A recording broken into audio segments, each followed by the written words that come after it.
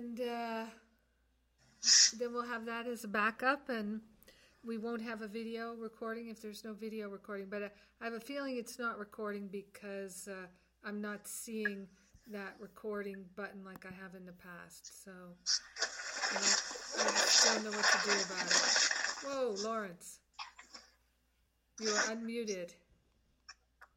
Oh, sorry. Yeah, so that just, it's amazing how much noise it makes when we're unmuted and we just move around. Like I was saying before, like here, So I was on a call with somebody the other day and they were doing stuff like that during our call. So so you have those two choices, gallery view or speaker view, and it's just your preference. You can switch back and forth, try them both out. And like I've been saying in the, we did an Ascension Pathway in a year 2 class. And as I've been sharing the experiences, it's a little bit disorienting or distracting at first, but I think we'll get used to it. And I mean, to me, it's so nice even just to see like Linda's photograph there, is really nice. And so you each have, make your own account, and then you can upload a photograph so that, we at least see you and know whose icon that is there. So you can do that as well. But I just think it's so wonderful to be sitting in a virtual circle together. And for me personally, I like the gallery view. So, yeah. And is that option available anywhere on your iPhone? I don't know. Because I don't see any view changes. All I have right now is whoever's speaking, and then I have my own myself in the corner, down in the corner. Yeah, I would maybe try swiping. Well, that's a good idea. Swiping? Try swiping the screen. Left to right or right to left. That's how I'm getting more than 4. That's how I'm seeing everyone else, but I can't find a button with gallery view or options like that on it. Yeah. So you might try that, Julie. Yep, that works. You're brilliant. Thank you. Moira is a technical genius. I guess. All right. Well, let's pray in. And I want to say too, I really appreciate your willingness to try this, and I appreciate your patience with the technology. And my sense is that this is really going to increase our intimacy and our transparency, and which will be healing for all of us. So let's take that breath of love and gratitude together. So grateful and so thankful that love is all that there is. Love is all that we are. It's our true identity. It's our very nature. The essence of our being is perfect love. So grateful to come together to remember our true identity and surrender any attachment and any identification with a false self. We're letting the false, the fake, the unreal dissolve and resolve permanently back to the root cause so that we never experience it again. We're joining together in this virtual circle for the purpose of our awakening, for the purpose of our becoming fully expressed as our true selves. In grace and gratitude, we share the benefits with everyone. We let it be, and so it is. Amen. Amen, amen. Yes. So, we're continuing on with the Manual for Teachers and the characteristics of God's teachers. So, if you've been listening to the Year 1 class, we've been talking about them more specifically in terms of relationship. And in this class, talking about these, really embodying these characteristics of God in terms of our whole life and living the love and walking the talk. And so we got up to joy, which is the fifth one, and now we're at the sixth one, which is defenselessness. And, in my defenselessness, my safety lies. And I think sometimes there's a tendency that we hear things so many times that we don't actually think about them anymore. And I know that was definitely the case for me, that I know you've heard me talk about it, where I was so familiar with the law of cause and effect, and that I had even been teaching it, but yet on a very deep level, I was not considering it. I was not really living it. I was really not applying it in my life. And so I would hear, let's say, a spiritual teacher talking about the law of cause and effect, and my mind, my ego personality mind, would say, I know that. And my I know that was really just a way of kind of pushing it away and saying, I don't have to think about that because I know that already. I don't have to consider that. There's nothing new for me to learn because I know that already. And that's pure ego. And fortunately for me, because I kept praying and praying and praying, I had an experience with Venerable in her presence where I had a really visceral experience where I had this head to toe kind of a wiping experience where I realized I am not living as though I understand the law of cause and effect, because I'm still complaining, I'm still judging, I'm still attacking, I'm still gossiping, I'm still all these things. If I wouldn't do them, if I knew the law of cause and effect actually worked all the time, I would never blame anyone for how I feel if I actually believed what I teach about the law of cause and effect. And so that was just such a wonderful wake-up call for me, and I made the decision, I'm going to live as though I really believe it. And that was a turning point in my life. And so defenselessness. In my defenselessness, my safety lies. And defenselessness as a characteristic of a teacher of God. So what do we know about that so far? What do we understand about that? How do we apply that teaching of, in my defenselessness, my safety lies? How do we apply that on a day-to-day basis? Any ideas?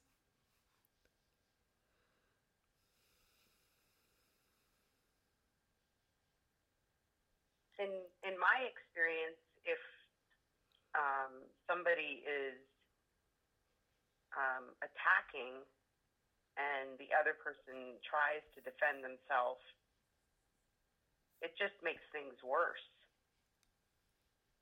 So really, if you don't say anything in your defense, the truth comes out.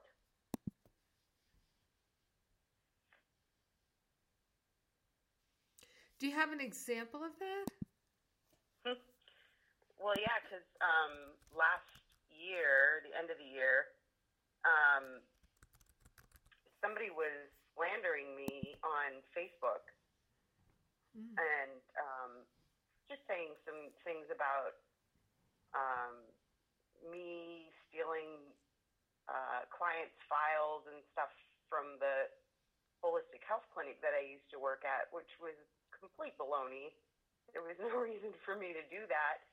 And when it first happened, I was so shocked that I was like trying to have a conversation with these people, and it just seemed to be getting worse and worse and escalating and escalating. And I did that for probably 4 or 5 hours. Back and forth, we were texting each other and stuff. And finally, I just said, look, if you want to serve me legal papers, go right ahead. My conscience is clear. And I just, I blocked them from my Facebook and didn't do anything else after that. And it just went away. And anybody that saw it, that contacted me, said, I read this and I thought, this can't be true. This is not the person that I know. So I was actually more at peace when I just decided to step away from it. Yeah.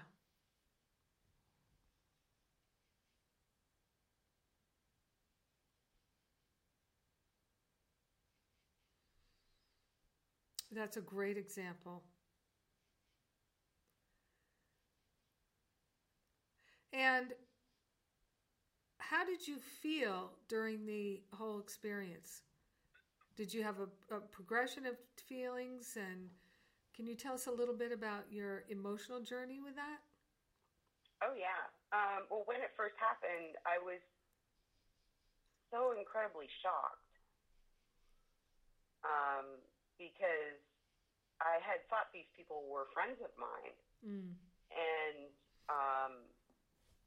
it happened to occur like an hour or so before I was supposed to have a client coming to my home. And I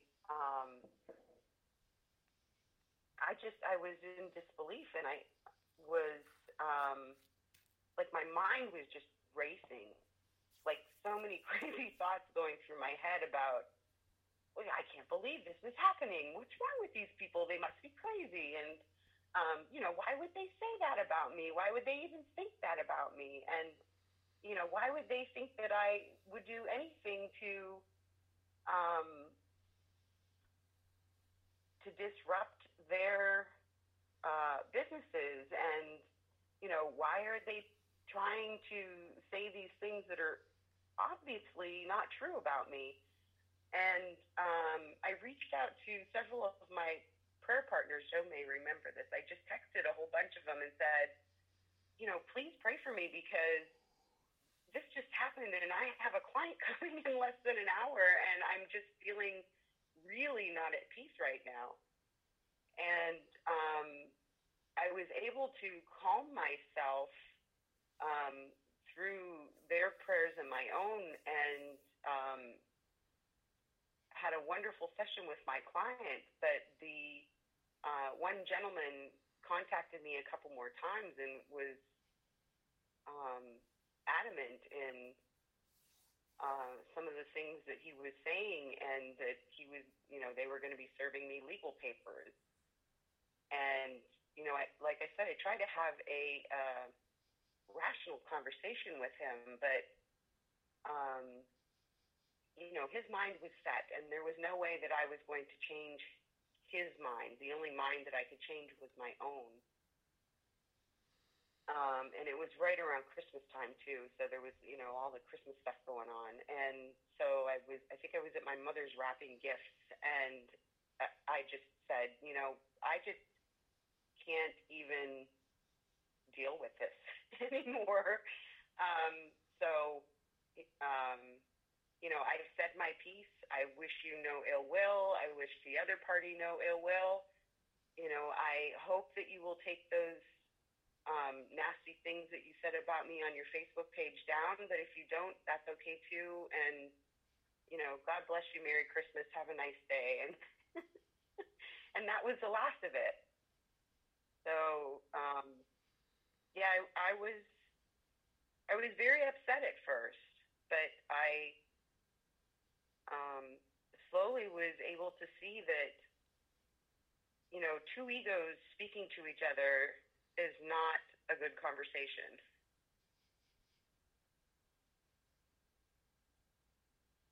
It's such a good example, Linda.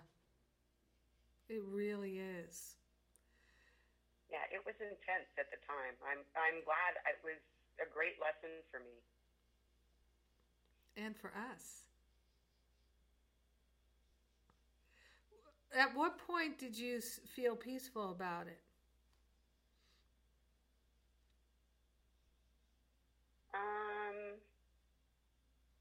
I think when I told him that, I've said everything that I feel I have to say, and I don't wish anybody any ill will. I hope you all do well, but I'm done dealing with this. And if you need to serve me papers, serve me papers.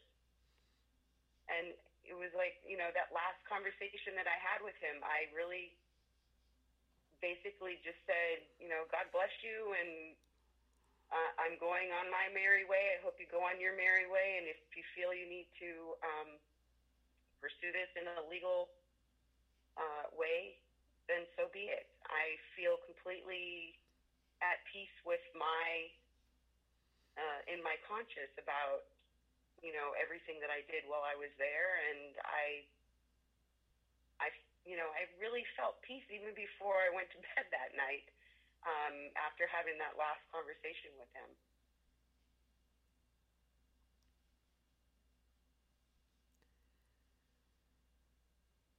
It was when I made up my mind that I wasn't going to engage with my ego anymore.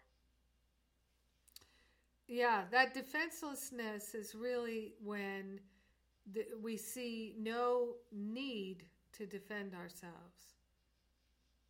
Right. There's just no need to defend ourselves. It wasn't doing any good anyways. It wasn't changing the situation at all. Right. And it's the same as like lesson 135. If I defend myself, then I'm attacked. So until I start defending myself, I'm not being attacked. But as soon as I start defending myself, I've made the attack real. And that's why I'm defending myself. And we make the attacks real actually because we are attacking. Or we'd like to attack. And so we make the other person's attack real so that now we have justification for our attack. That's one of the things the Course talks about.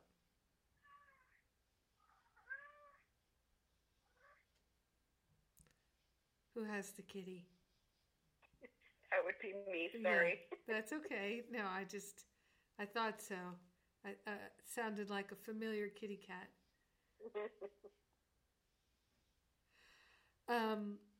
Anybody else have anything to say about defenselessness?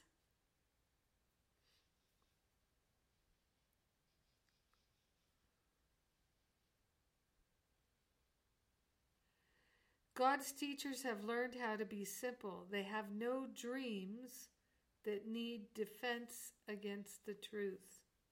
They do not try to make themselves. Such an interesting line. They do not try to make themselves. So we're not trying to make up some story about ourselves that then we have to defend. Their joy comes from their understanding who created them. And does what God created need defense? No one can become an advanced teacher of God until he fully understands that defenses are but foolish guardians of mad illusions. The more grotesque the dream, the fiercer and more powerful its defenses seem to be. Yet, when the teacher of God finally agrees to look past them, he finds that nothing was there. Slowly, at first, he lets himself be undeceived. but he learns faster as his trust increases. It is not danger that comes when defenses are laid down. It is safety, it is peace, it is joy, and it is God.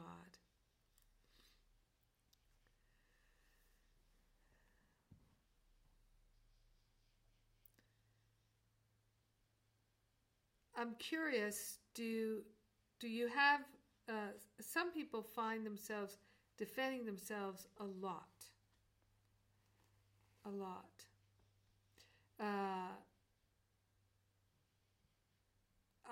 In my younger years, I had a tactic where when, instead of defending myself, well, I had two tactics. One was to go on the offense. So it's like, okay, we'll talk about me in a minute, but let's talk about you first. That was my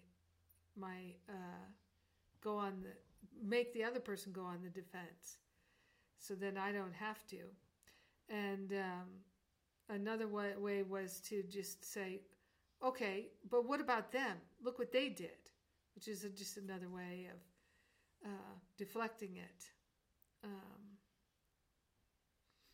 Does anybody find, as you're thinking about it, do you find that you are defending yourself in your life?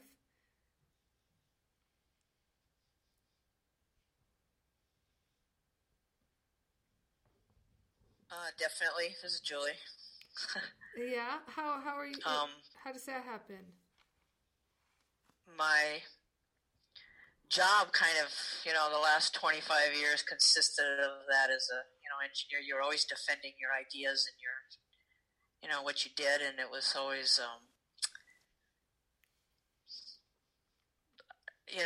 confrontational, and that was part of the job, and you were kind of rated on how well you were able to defend your ideas and so forth. And I don't know, this is such a, opposite idea of the world that, there's a part of me that still feels like a doormat, or if I just let somebody, it feels that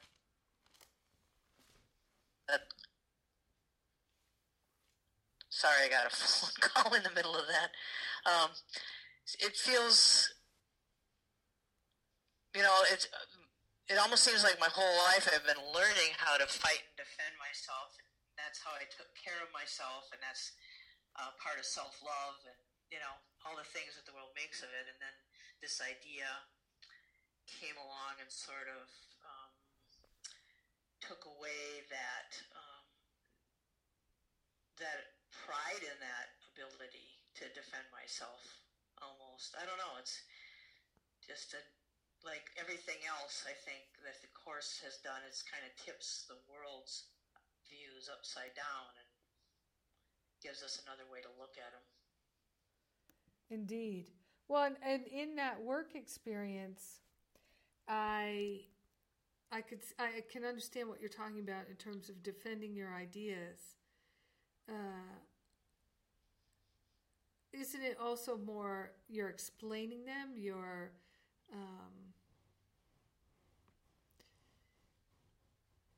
because were people really attacking you or just questioning you? I guess it's questioning, but it feels like attack and defense, and that felt very normal and just part of the culture, just totally part of the culture. And we actually were proud of it, proud of our ability to be tough and nasty to each other and confrontational. It seems so weird now, like being away from there, like back into the real world. It was totally a whole other world, and for many, many years, it was my identity, and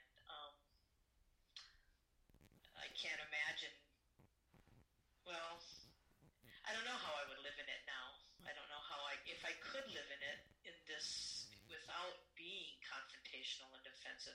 That'd be kind of an interesting, be able to walk into that situation and not be in people's faces and and see if I could be successful. Mm. Yeah. Especially as a woman. You know, I mean, I'm trying to think if there was ever another woman on my team. The whole career, so you had to kind of do double duty.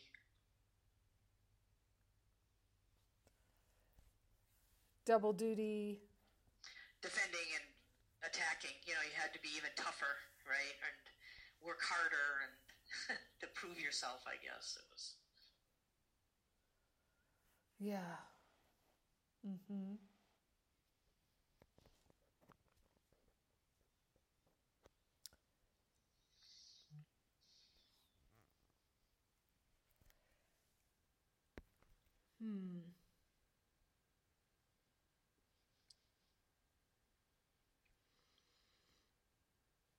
In my defenselessness, my safety lies. I've definitely had many experiences where I felt attacked and I decided not to defend myself.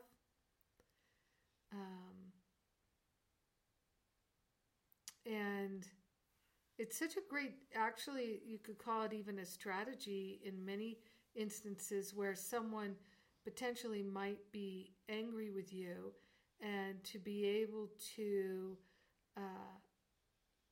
just flip it and immediately say, I'm taking total responsibility, and here's how I feel about it. And a lot of times we don't even have to apologize. Not that, I mean, apology has its place. But, you know, part of what we do when we apologize sometimes is we're apologizing for upsetting people, but we're not upsetting people. It's the way they're thinking about it that is upsetting to them. But a lot of times people don't realize that, and they're not going to realize it in a hurry. So to tell them, look, I didn't upset you. Your thoughts about me upset you. That a lot of cases, if we said that to people, that would not be helpful to them. I was talking in Sacred Circle today about an experience I had some years ago that you may have heard me talk about before, which is another example of defenselessness. And it taught me so much. I'm so grateful for this experience. So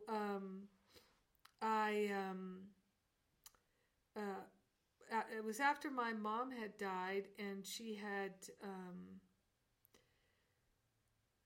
been gone for a while, and my father was dating this woman he really liked, and he wanted to introduce her to the family, and he invited her over for dinner.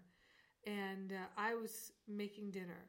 And has anybody heard me tell this story?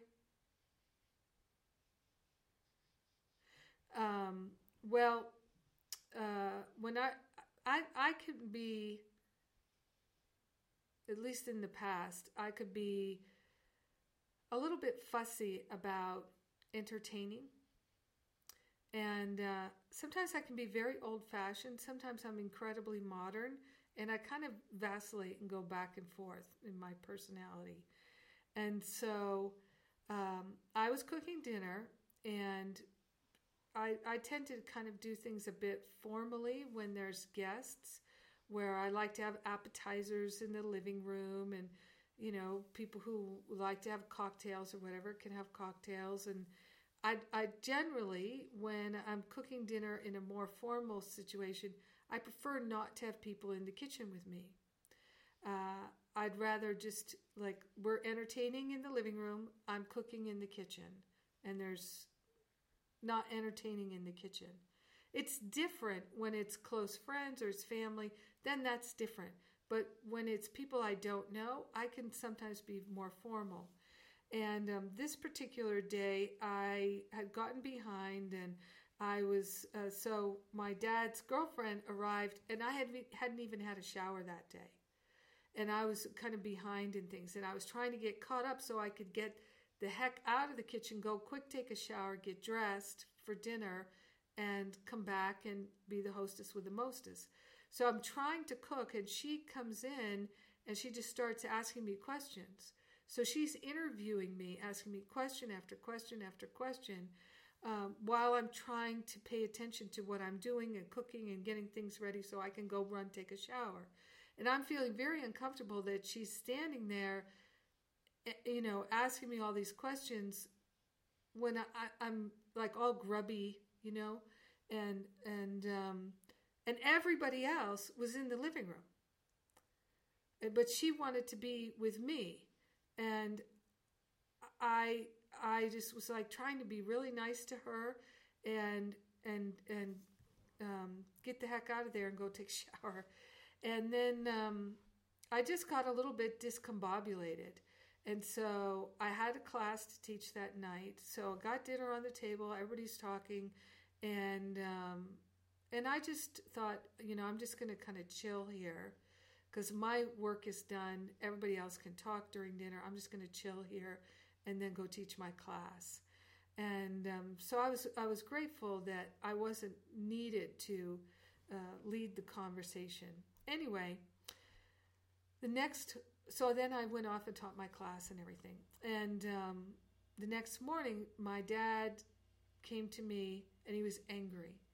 And he said, I didn't really appreciate what happened last night. You just got so quiet at dinner. You weren't your usual self. You weren't fun or anything like that. You were just so quiet at dinner. And I really didn't appreciate it. I really expected you to be the entertaining hostess, and that's what, I wanted from you, and you didn't show up, and I'm really bothered by it. And what the heck was that about? Why were you doing that? And so I took a pause, and I didn't defend myself. I just said, Dad, I got triggered because, first of all, I can be a private person with people I don't know. I can be a bit shy. And she just suddenly wanted to know everything about me. And on a personality level, I just kind of thought, why do you have to know everything about me right now? Why can't we get to know each other? And I thought, well, she doesn't want to my intuition was saying she doesn't want to talk about me herself. She wants to talk about me because then she doesn't have to reveal anything. And she's feeling uncomfortable. She doesn't want to reveal anything. But I was thinking, I'm trying to cook. I need to concentrate on cooking. And so I got caught in this place of feeling uncomfortable and out of sorts. And there was no one to help me because everybody else was in the living room. But I had set everything up for the entertaining to happen in the living room. But she didn't want to go in the living room. She wanted to pepper me with questions. And I understand all of that, but it just got me off my game. And I just wanted to take a shower and be presentable for your guest. So when I finally got dinner on the table, I just thought, I'm going to just chill out. Now I can just kind of calm down and get ready for my class. And I said, and I understand I disappointed you. It wasn't my intention. But let me just say, Dad, if that ever happens again, you know what I would like is if you see that I'm acting in a way that's unusual for me. And it seems like something's bothering me or things aren't quite right with me. Just take me aside and say, honey, are you okay? Something seems off. You don't seem like you're quite yourself. Do you need something? Do you need some support? Can I help you with anything? What can I do? That's what I would prefer. And that's my request from now on. So as the people in Sacred Circle pointed out, I didn't make him wrong. And I didn't defend myself. I just said, this is what was happening with me, and this is what I'd like in the future. And it was a great realization, because until that moment, in a certain way, I didn't even realize that I could just ask for that. Like, hey, instead of attacking me, just see, am I okay? Maybe I need help. And I've been able to teach that in so many situations and circumstances, and I'm so grateful for the experience. But it did require my willingness to not defend myself. And there's a difference between explaining what was going on and defending. So how do we know the difference between explaining and defending?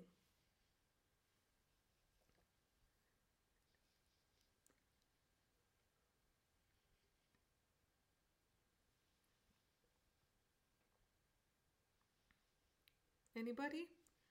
How do you know the difference between explaining and defending? Because it's important for us to understand the distinction so we can recognize it when it's happening. Well, I know when I'm on the defense, I feel angry, or I'm more emotional about it. If I'm just explaining something, it's kind of emotion free. It doesn't have any trigger to it. Yeah, well said. Yeah.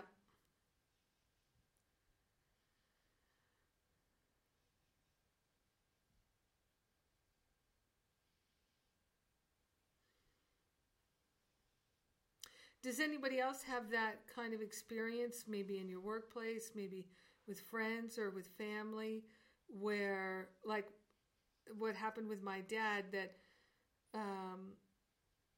somebody comes after you, they're disappointed maybe in something that you did, and they attack you for it? Does anybody have that?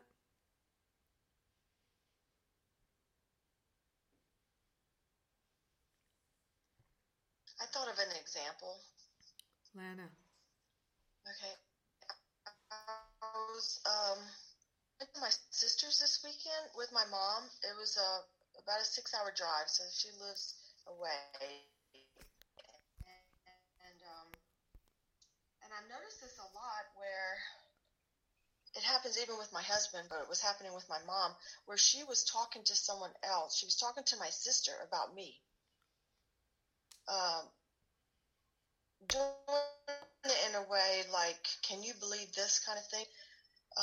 Because my mother had closed her thumb in a drawer, and she had a bruise on it, on her nail. And my sister said, oh, what happened to your nail? And she told her what happened. And then she was like, well, let me tell you what your sister said to me. She told me not to focus on the pain. So I guess I must have called her. I don't even remember what happened. But I was trying to tell her, put your attention somewhere else. The more you put your attention on the pain, it's going to make it worse. And so I guess to my mom, that sounded like nonsense. And so it sounded like she was telling my sister, oh, can you believe what your sister said to me? Like, don't think about it, And so I got really upset. I was angry. I was mad. And even in a mad voice, I said, I don't remember what I said, but I was justifying or explaining what I said. And then she could tell I was upset. My sister could tell I was upset. And we, just like we normally do, we don't discuss it. We just kind of go off to something else. And then later she said, I didn't mean to make you upset. And I was walking by, and she was sitting down. And so I reached for her hand, and I just said, I just been feeling misunderstood. And I said, I just felt like I did not have bad intentions. And I just felt misunderstood. And I said, I'm sorry too, because she was apologizing too. But that is a pattern where I do feel like, I feel like my husband will do it with me, about me, to my son or to someone else. And he'll do the same thing, talk about me to someone else. And always in a way that makes you feel like your intentions, you were misunderstood, and your intentions were not positive.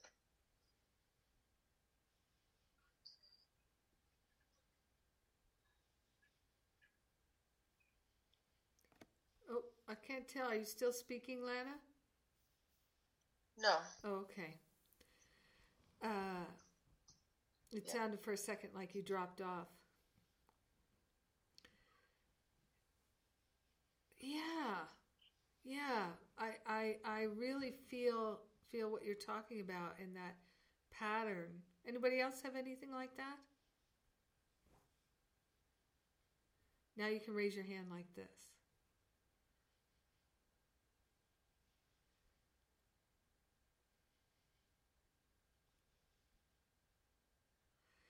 Yeah, so when your mom said, I think this is a really good example too, Lana. So when your mom said, can you believe what your sister said?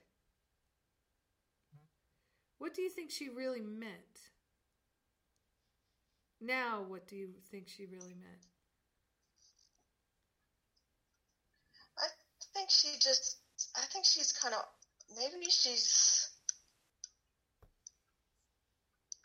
it's awkward for her. She's at home a lot, and I think she's just awkward maybe in expressing herself at times. But I think she did it to get a laugh. That's what I felt too. What my intuition was that she did it to get a laugh, like, you know. Yeah. She had a tiny mad idea, and we forgot to laugh.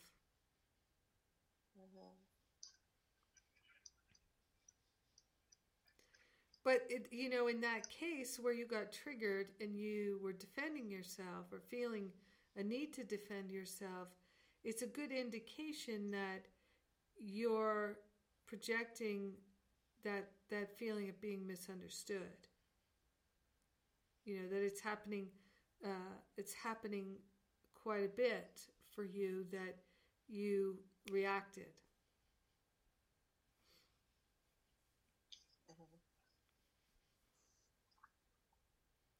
Yeah, so you're saying because it's been a repeated pattern that there's some hurt there? Yes. Maybe? Yeah. Okay. Yeah. Some wound that needs to, something that needs to be expressed? Yes. Yep. That there's a belief there that, so it, in a sense, it's kind of a really helpful example of this pattern that you've all probably heard me talk about in terms of anger. So anger is like the expression on the surface. And so you've heard me talk about anger being a symptom. Like a cough is a symptom of an irritant, or a sneeze is a symptom of an irritant. But it's not the sneeze and the cough are not the cause. The irritant is the real issue. So if we're just medicating the sneezing or the coughing, we're not dealing with the actual underlying issue. So anger is not the underlying issue. Anger is like the sneeze or the cough. It's an expression, it's a symptom of the underlying cause. And so in my experience, my understanding, my awareness, anger is that symptom that's on the surface, and then the layer below that is fear. So we're angry because we're afraid of we're afraid actually that we're going to get hurt, or something hurtful is happening. And that the fear of being hurt is really an old wound that it feels like it's getting poked again, but it's never healed in the past. So it's still an open sore, open wound. And we're afraid of the open wound getting poked and being hurt in a way similar to the way we've been hurt in the past. And so the anger is the it's the defense. It's the thing that's like pushing away and saying, no, I can't be hurt like that again. I'm not going to tolerate that again. So it's a protective device, that anger. And so it's for me, it's very helpful to understand that anger's on the surface, the fear is the next layer, and the hurt is the layer below that.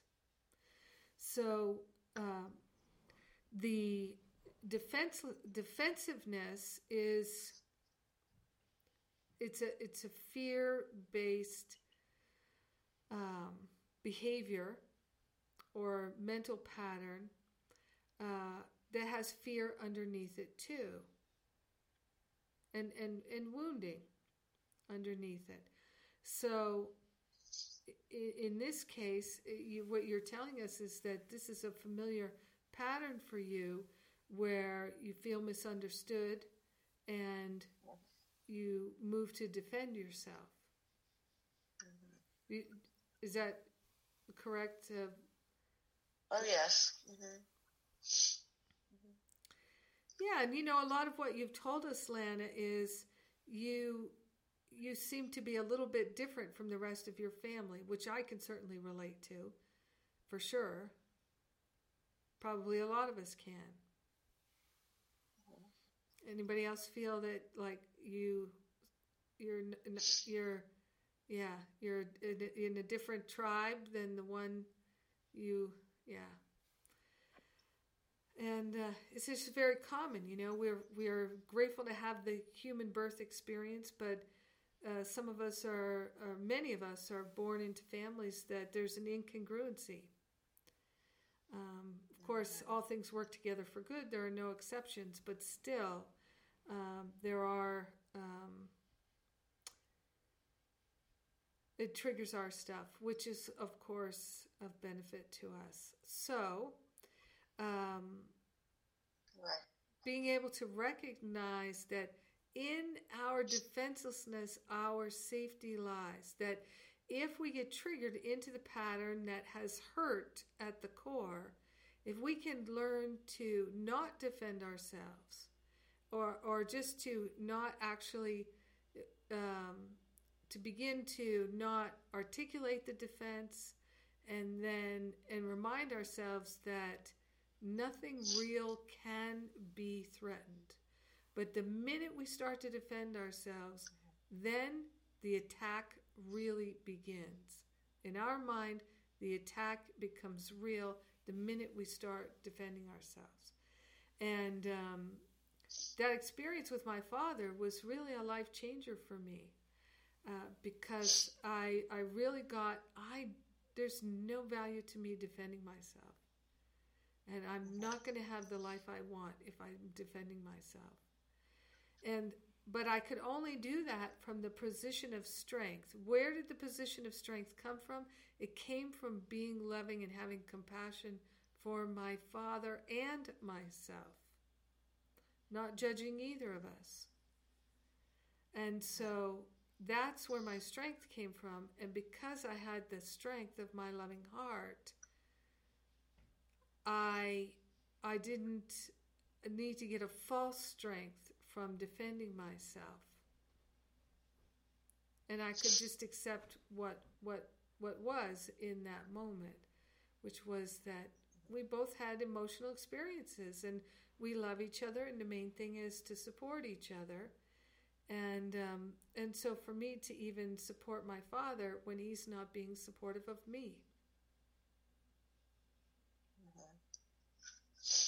And that's very different than just taking somebody's stuff. That's very different from that. Because I'm not interested in taking anybody's crap. That is not my way. But having compassion for someone whose stuff is up, who seems to be giving me crap about it, to be able to go, honey, are you okay? All of a sudden now you're attacking me. Are you okay? to look beyond the attack, to look beyond the sneezing and the coughing to what's happening underneath. And I gave the example of Joan, when I was there in Chicago, you might remember this, that there was, I was doing the workshop and there was a woman there who had said that, she asked me, what would you do in this situation?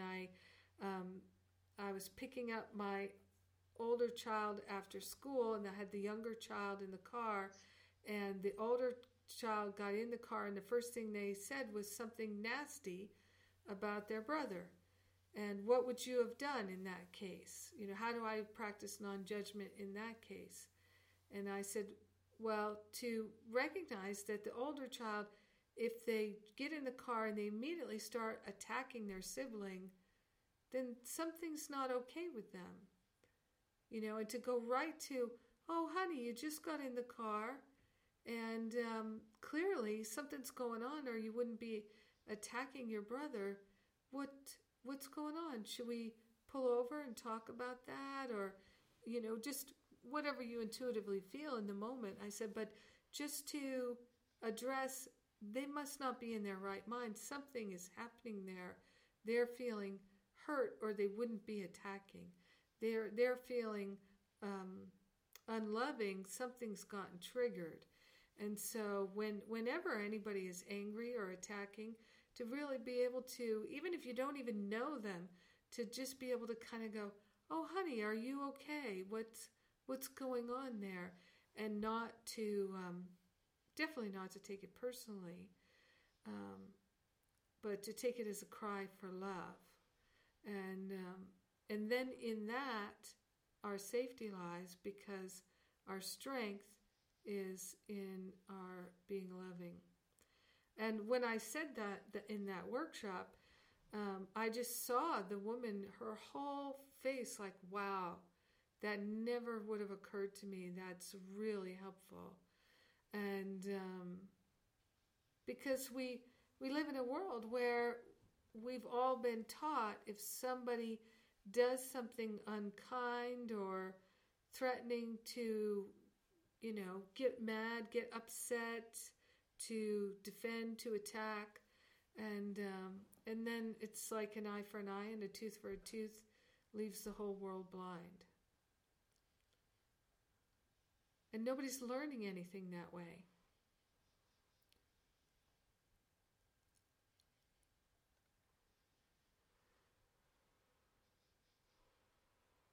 So, Lana, how can you, if you're feeling that rising up of wanting to defend yourself, what is the, we'll call it a strategy, what is the strategy you can have to stay in defenselessness, or to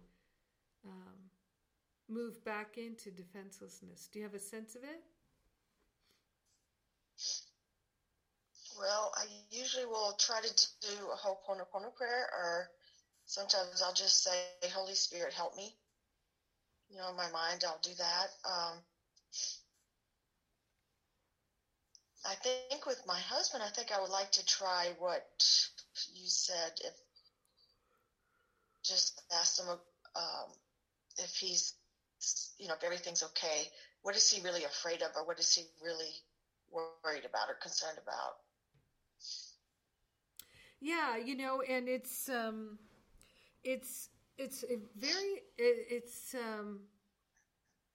important to be very clear where we're coming from, so that we're not making them wrong. I mean, and that was key with my father. I did not make him wrong. Yeah. I had compassion for that, because I've done exactly what he's done, what he did. I've done that. So it's having compassion for the one who doesn't have compassion in the moment, so that they can come back into their loving heart. Okay. There's a song we would sing at Agape sometimes, and it goes, I love myself so much that I can love you so much, that you can love you so much, that you can start loving me. And it's that I love myself so much that I can love you so much, that you can love you so much, that you can start loving me. And so being able to take that breath, not take it personally, and not just be a doormat. And that's the thing about love is when we're really being loving, there's no doormat. There's no victim. There's only the strength of love. And so we have to actually go into our loving heart. We have to actually flip the switch to where we feel loving, and it's not just lip service. To be able to have compassion. And so I could see where you could, and that's where words can be so critical, and that's where I can also see where a lot of people kind of don't know what to do and will kind of do nothing and just accept it or tolerate it because there's a feeling of overwhelm. Buttons are getting pushed, getting triggered. You'd like to take the high road, and it just seems like the best thing to do in the moment is to do nothing. Because if I say anything, it won't be right. So really saying to the Holy Spirit, help me find the words to say whatever needs to be said to move this to the highest light, the most loving possibility. And help me's fine. Help me's fine. Because in that help me is everything that we just said.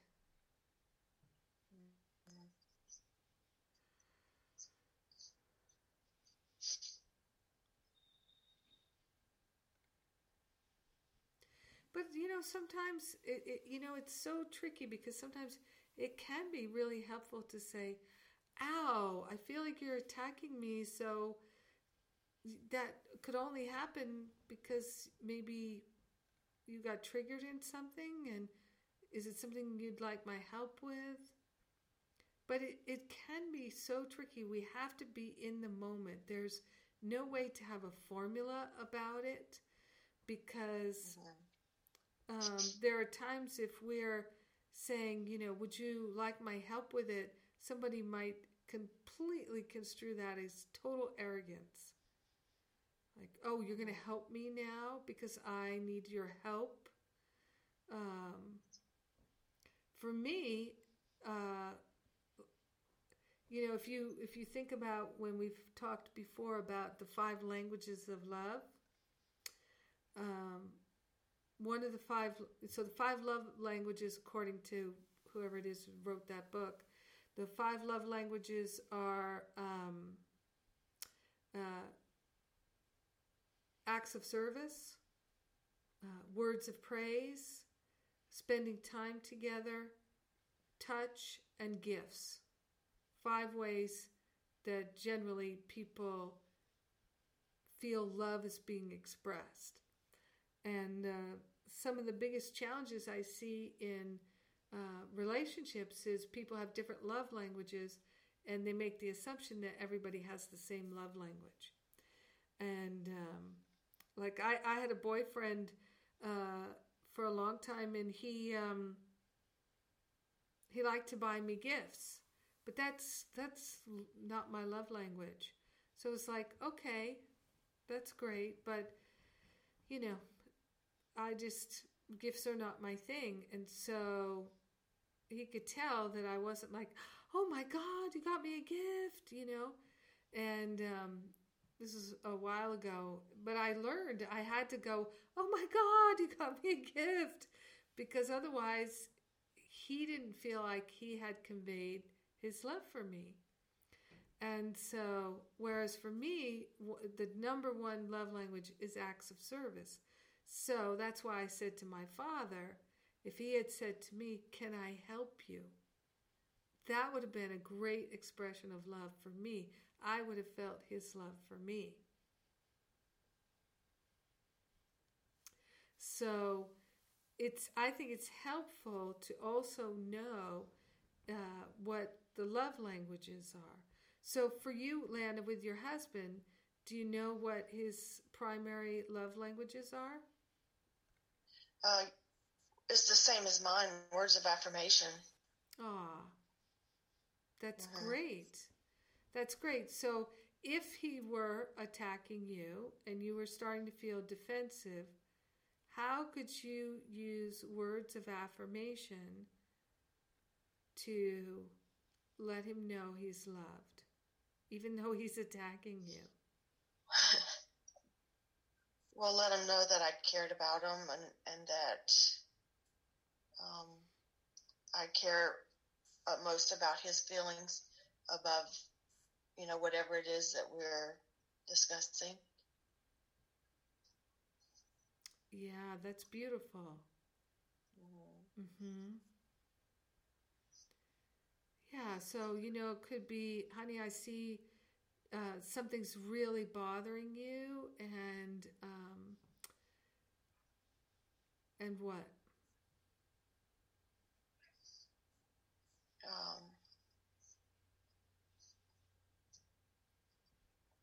And I just want you to know that I love you, and if there's something you want to talk about, I'm here to listen. And is he able to talk about things easily? Some things, but probably emotions and feelings, maybe not so much. Vulnerabilities, not so much. How do you think he would feel if you said something like this? If you said, honey, I can see that something's really bothering you, and I just want you to know we're in this together, and I'm here to support you because you're so important to me, so precious to me. Find the words that would be your words. Right. Because I'm sure it would. Yeah, make a big difference. Yeah, because I know with my mom, she had trouble talking about her feelings, and so if I said to her, any kind of request, do you want to talk about it? She'd be like, no. God, no. And it would actually make her feel pressured to do something she didn't have the ability to do. And then she'd feel like she was letting me down, and now she's even more annoyed. But if I said to her, I could see something's really bothering you, Mom, and I just want you to know I got your back, I'm here for you, I think that would be plenty for my mom.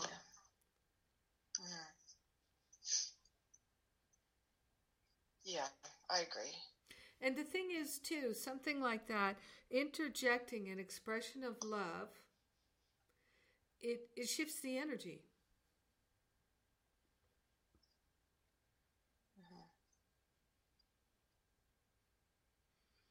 Anybody else have any other thoughts or ideas around this?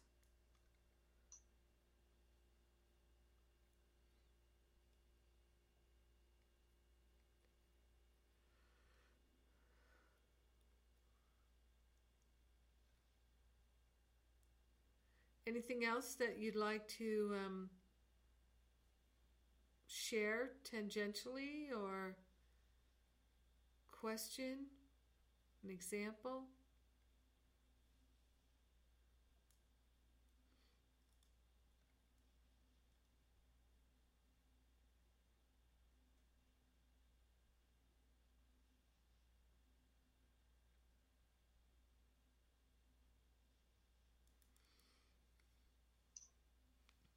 I have one question, but it's a technical question.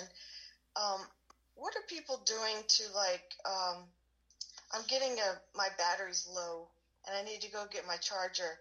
So how do you put yourself stop your video? but still not get off the phone. Okay, so in the lower left where the mute button is, Yes. to the right of that, there's the camera where it says stop video. Okay. Yeah, if you click on that, then it's like your visual mute button. Okay, so then I can go get my chargers before my computer. Yeah, exactly. Okay. Thank you. Yeah. Yeah, I was saying that the first class we did was an Ascension Pathway, and we had someone, as we were just getting started, we had someone that was sitting in front of their computer just like we are, and their roommate came in and only had his undershorts on, and so he comes in with his underpants, and we can only see him from here down to his crotch, through his legs. So we just get this crotch shot, of the roommate, and coming right up to the camera, and we're getting an even closer look at his crotch.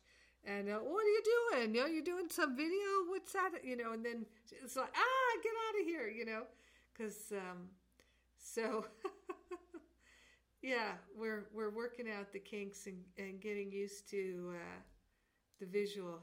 One of the things I think that's interesting is because we're seeing Linda's beautiful picture of her beautiful smiling face. It's like no matter what we're saying, Linda's just so happy about it. I'm so thrilled.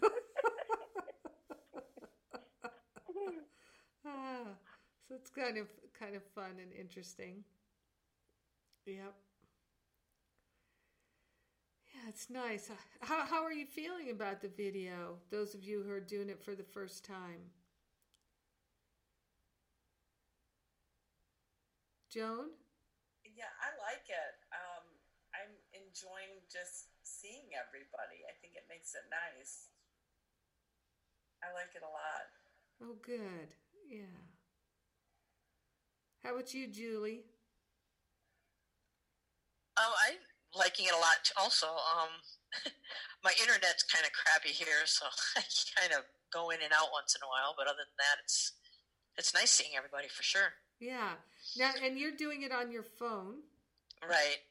And what made you decide to do it on your phone? Oh, I just loaded the app real quick today and got it on. I just haven't gotten it onto my laptop yet, and my laptop is like in a docking station, and then I have a monitor, so I'm going to have to. My monitor doesn't have a camera, so I'm going to have to go back and figure that out. It's not that big a deal, but I'll probably next time do the computer. Right. Try that. Yeah. Holding the phone's kind of a pain. Yeah, I can imagine. Yeah, and and then with the laptop, of course, you'll be able to see everybody larger. Yep. How are you feeling about it, Lana? I was a little nervous about it, but I'm liking it. I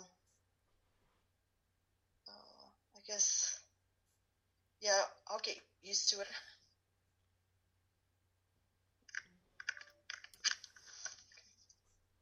Yeah. And Linda, you were in the class last night, so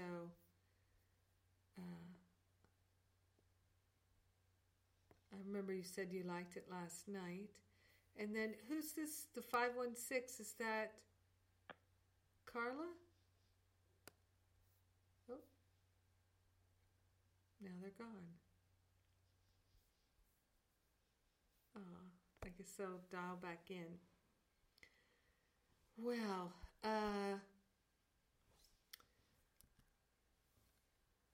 yeah, I guess we're at time already here.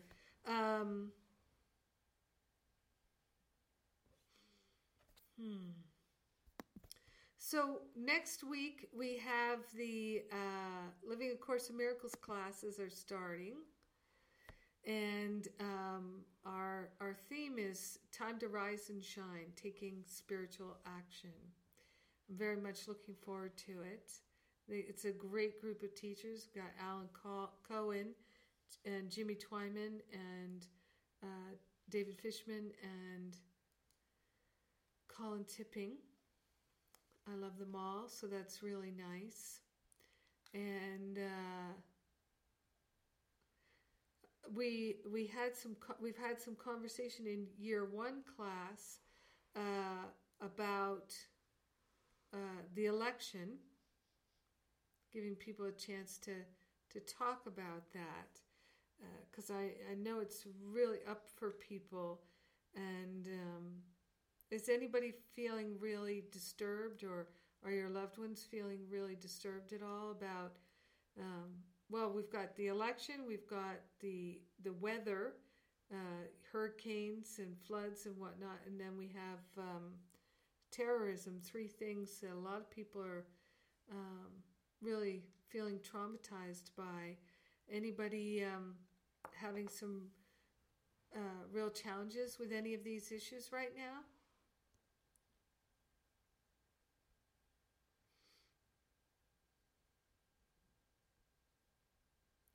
It's I'll tell you that particularly with the election, it's an extraordinary opportunity to live A Course in Miracles.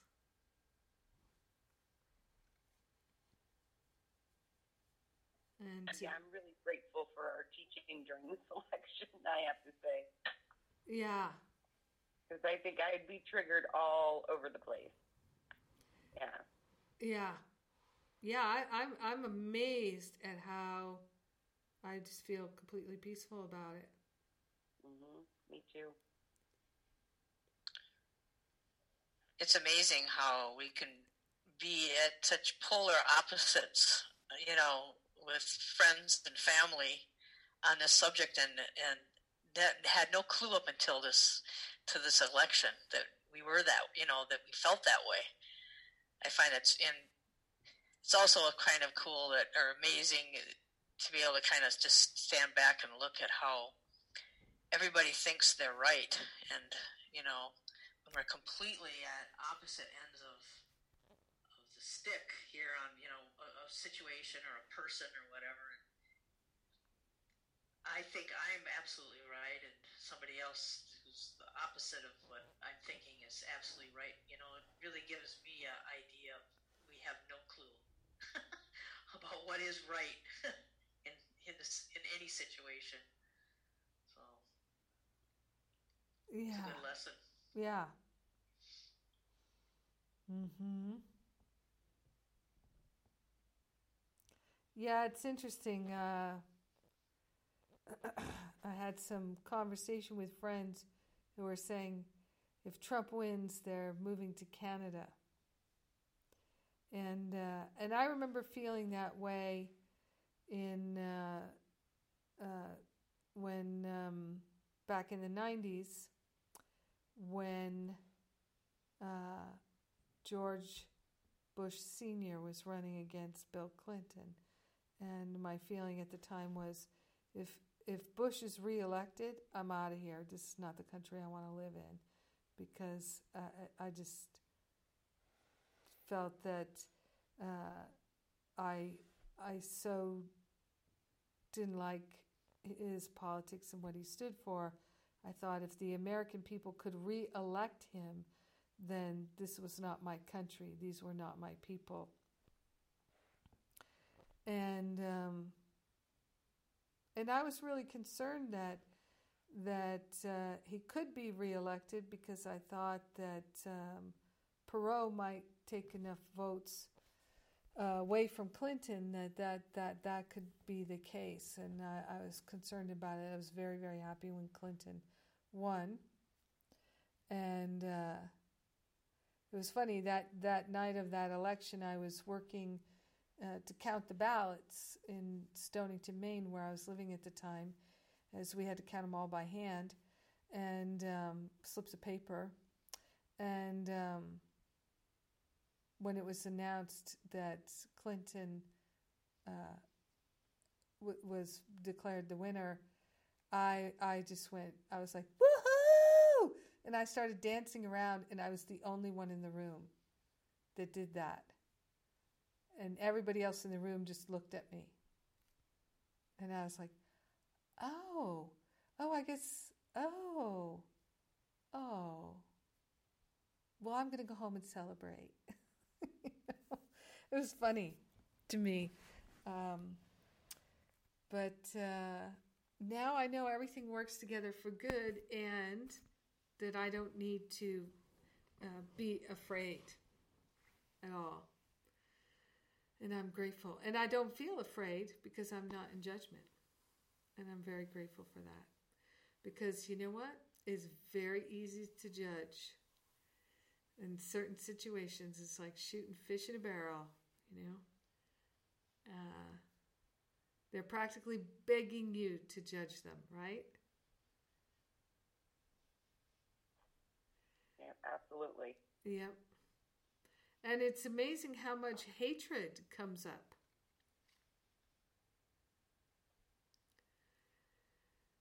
You know, it's like all forgiveness is self-forgiveness, all love is self-love, all hatred is self-hatred. Everything, it's all projection. Perception is projection.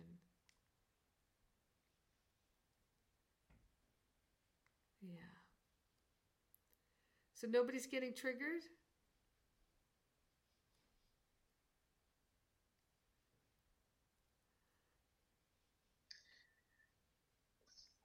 I was, but I listened to your year one call, and it was very helpful. Oh, good. And so I've been able to just look at it in a different way. Yeah. I really strongly feel that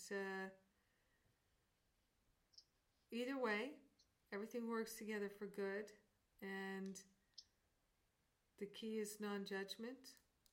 Be the change you'd like to see in the world. And it's an opportunity to practice, so let's not miss the opportunity to practice.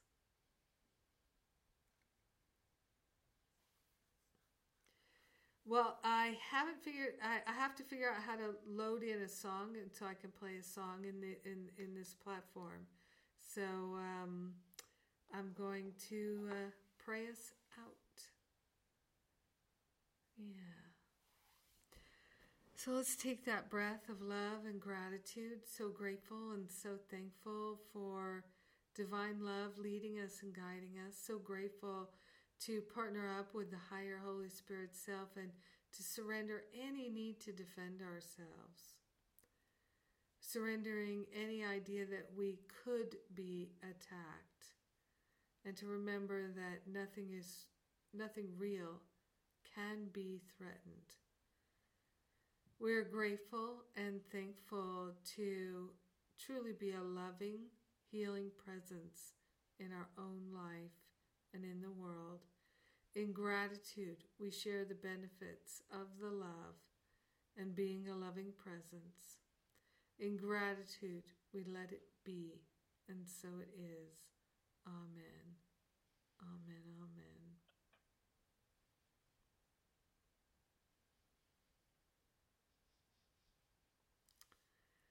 All right. Well, I love you very much. It's so nice to see all of you. Bye for now. Bye. Bye, everyone.